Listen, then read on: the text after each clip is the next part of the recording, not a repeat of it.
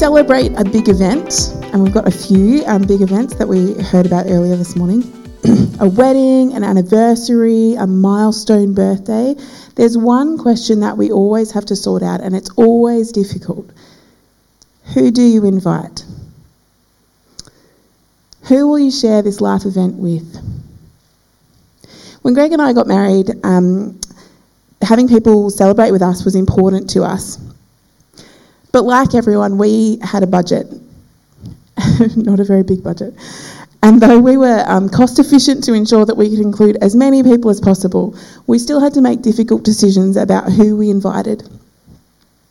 We had to prioritise.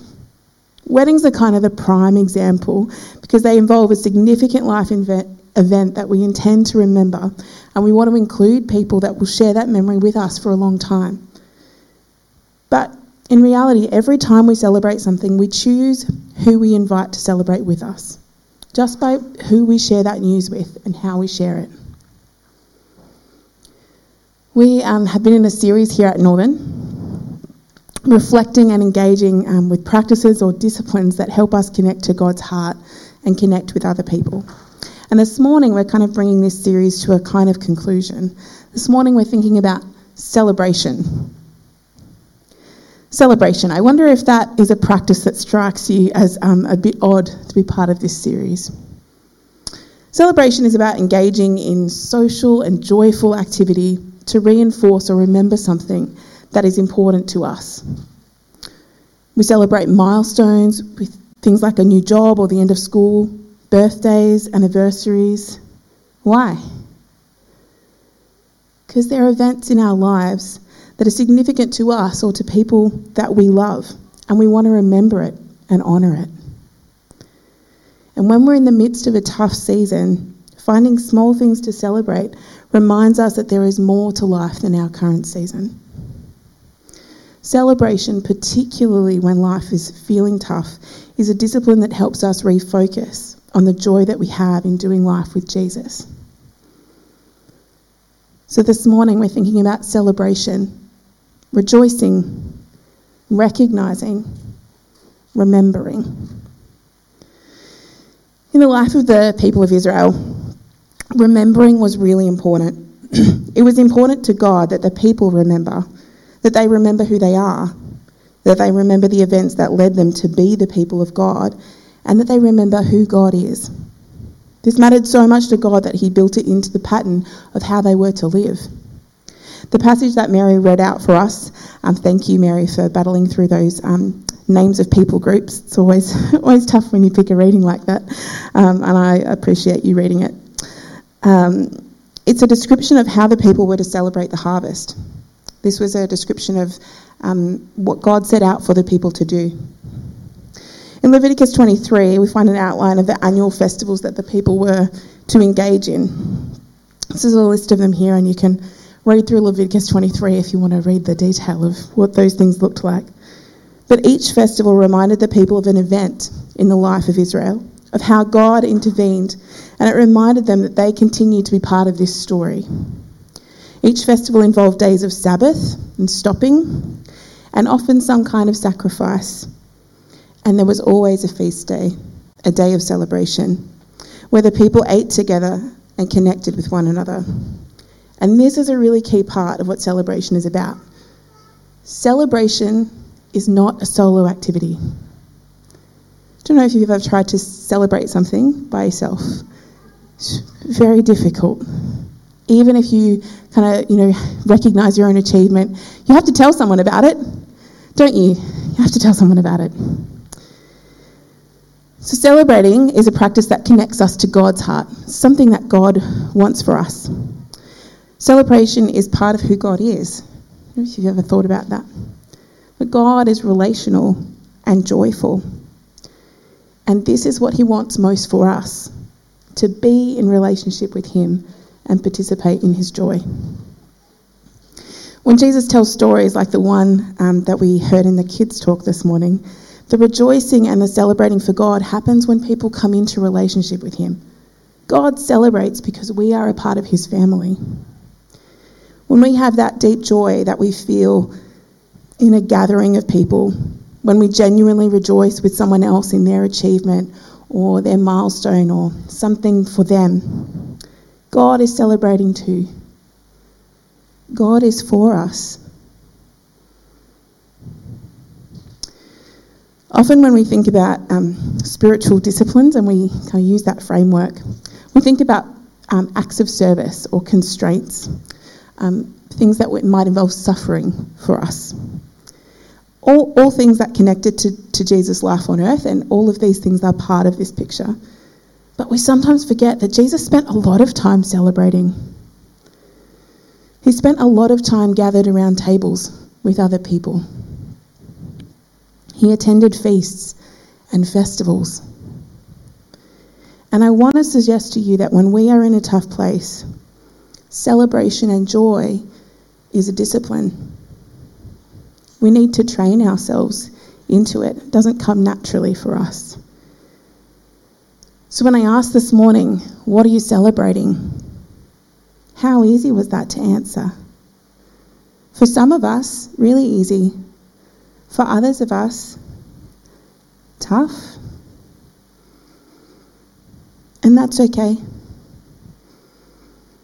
But when we ask that question regularly, we train our mind to focus on what God is doing that is bringing joy. Maybe we don't feel it internally for us right now, but we can be joyful with someone else. Someone else we love. This isn't about forgetting that there are tough times. We all have tough times. It's about recognising that God is bigger than those things. I don't know if you've ever thought about it quite like this, but a lot of the imagery that we have for the kingdom of God looks like a party or a celebration, a great banquet, a wedding feast. And Jesus spoke about this in a story that we find in Luke 14.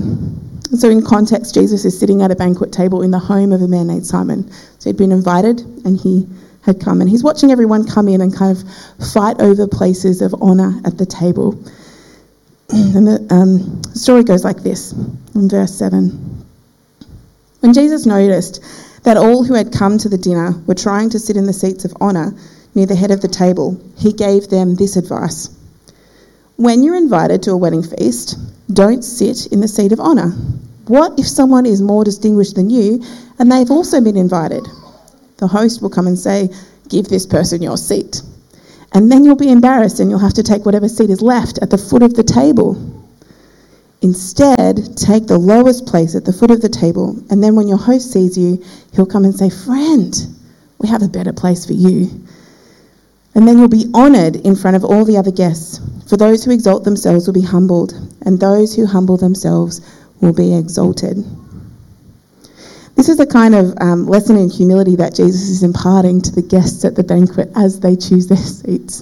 A little bit confrontational. Who knew Jesus would be confrontational, hey? Now, if we imagine the context, Jesus is a travelling rabbi. So he's been teaching, people know that.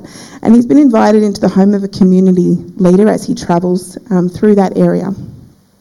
Anyone who was anyone would be invited to hear him speak and to kind of share in his teaching. And so Jesus starts this conversation with a kind of teaching opportunity. But potentially it makes people a little bit uncomfortable. Jesus, being Jesus, goes on. And then he turned to his host. When you put on a luncheon or a banquet, he said, don't invite your brothers or your friends or your relatives or your rich neighbours. They'll invite you back, and that will be your only reward. Instead, invite the poor, the crippled, the lame and the blind. Then, at the resurrection of the righteous, God will reward you for inviting those who could not repay you. Hearing this, a man sitting at the table with Jesus exclaimed, what a blessing it will be to attend a banquet in the kingdom of God. Now, this is something that you and I might miss, but the people gathered there for dinner would not. Jesus is just applying to this situation the idea of the kingdom of God as a great banquet that we would read about in Isaiah 25. And in that passage, all people are welcomed and participate in this great feast on the top of a mountain. It's really beautiful imagery. And one of the guests around the table picks this up and says, yes, this will be a great blessing. Middle Eastern scholar Kenneth Bailey, who I'm indebted to, tells us that this would be a way of asking Jesus to elaborate on his thinking and theology of this great banquet that we find in Isaiah. This would be a way for the guests to find out the perspective of this particular travelling rabbi. Instead of just agreeing with the guest, which is what might have been expected, Jesus tells a story instead in response. So verse 16, Jesus replied with this story. A man prepared a great feast and sent out many invitations. When the banquet was ready, he sent his servant to tell the guests, "Come, the banquet is ready." But they all began making excuses. One said, "Oh, I just bought a field and I have to inspect it. Please excuse me."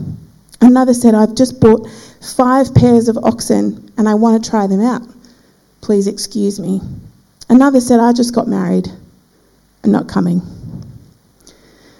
Now, once again, I am indebted to Kenneth Bailey for some insights into this. In the time of Jesus, the man who prepared the feast would send out invitations and get replies, and then based on the responses would cater appropriately because they would have to have slaughtered the animals and prepared them, all those kinds of things.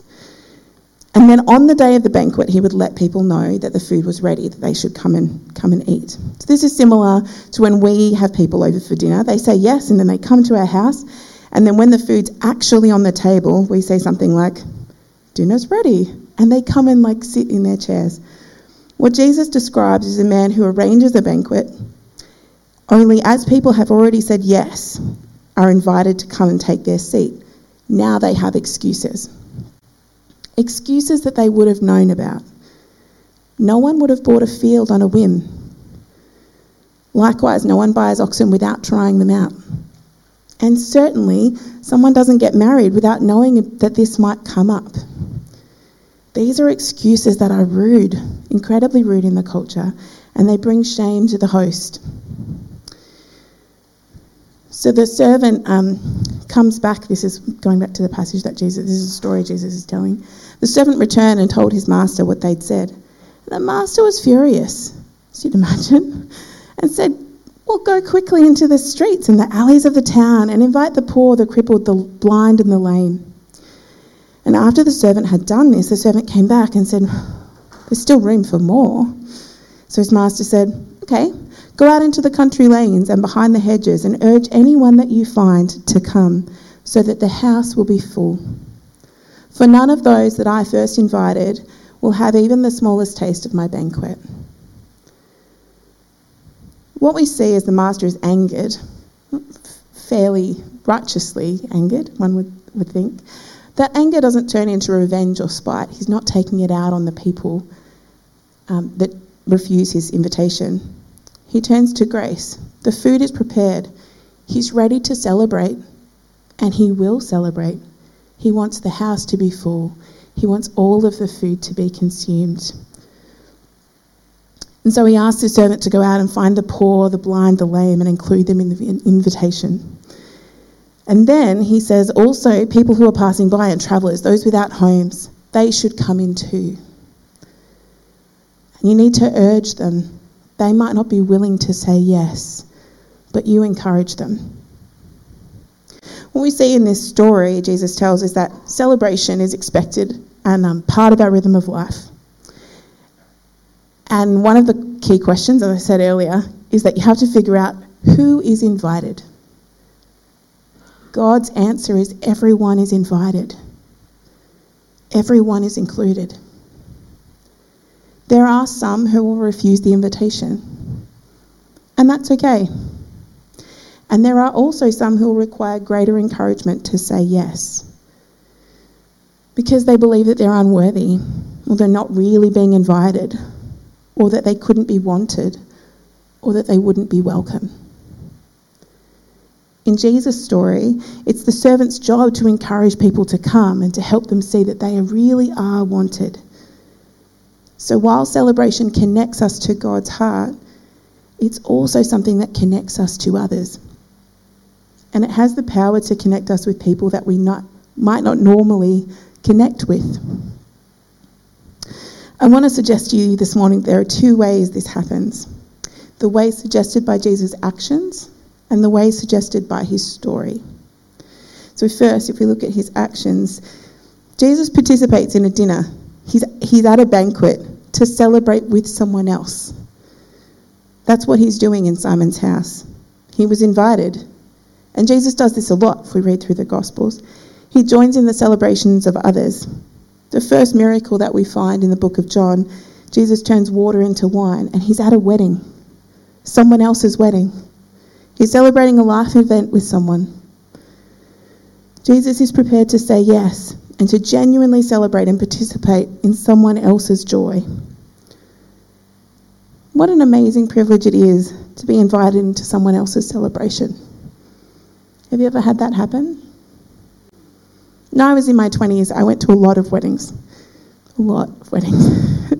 I think in 1 year, it was upwards of 15. I had to have a second job just to have wedding presents. And I remember someone that I worked with at the time was shocked, and they kind of said to me, "Don't you get tired of going to weddings? Why don't you just say no?" And my answer was, no, I don't get tired of them. And I wouldn't say no, not if I was available.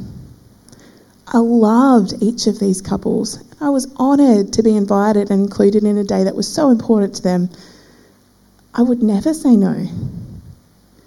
So one of the ways that we apply this discipline of celebration is to celebrate with others and to lead that celebration. Maybe you have a neighbour who got a new job or a neighbour who just finished their VCE. How could you celebrate that? Send them a card. Invite them over. We live in a society where lots of these little small events, they just slip by. But these are opportunities to build relationships with people and to point to a God who celebrates. How amazing would it be if the church holistically, more broadly, or even Northern, even if just we as a community, were known for being a place where we celebrate well? Wouldn't that be cool? I don't know what I imagine, lots of the conversations out there about churches are about how churches are, political or opinionated or always infighting, those kinds of comments you hear. What if it was like, how amazing is the church? They know how to throw a good party. Wouldn't that be transformative? The other way that celebration connects us with people is the way that Jesus suggested in his story, which is who are we inviting to celebrate with us? Who do we share news with? Jesus says, don't just invite your friends. Invite people who are outsiders. I want to make this super practical for us right now. We are 4 weeks from Christmas. And Christmas is a time for us as followers of Jesus to celebrate and remember that Jesus stepped out of heaven into the messiness of humanity. What an amazing thing for God to do. And so for us, this is a significant celebration. Who are we inviting into that? There is an opportunity for us to invite people who are outsiders. Not outsiders to us. Not people you've never met, maybe, but not suggesting people that you don't know necessarily. I'm thinking of people who we think might not be interested, who we think, you know what, I've asked them before, I'm not going to ask them again. Maybe people we've never asked, they're friends of ours, but we just don't ask them. They won't come on their own because it's Christmas. Won't say, you know what, it's Christmas, I'm going to go and celebrate with my friend, or I'm going to come to this Christmas Eve service. But they might come because this is important to you and you're inviting them to be part of your celebration. It's the same reason that I would say yes to going to someone's wedding is the same reason that your friend might say yes to being part of your celebration. They feel honoured that you would want them to come, that you might think that they'd be welcome. It might take encouragement. In Jesus' story, the servant had to be really sure that people knew they were wanted. Now, it's Christmas, so I'm not saying you don't tell them what will happen. If you're inviting them to Christmas Eve, here at Northern, we'll have a service Christmas Eve, and we'd encourage you to invite someone along.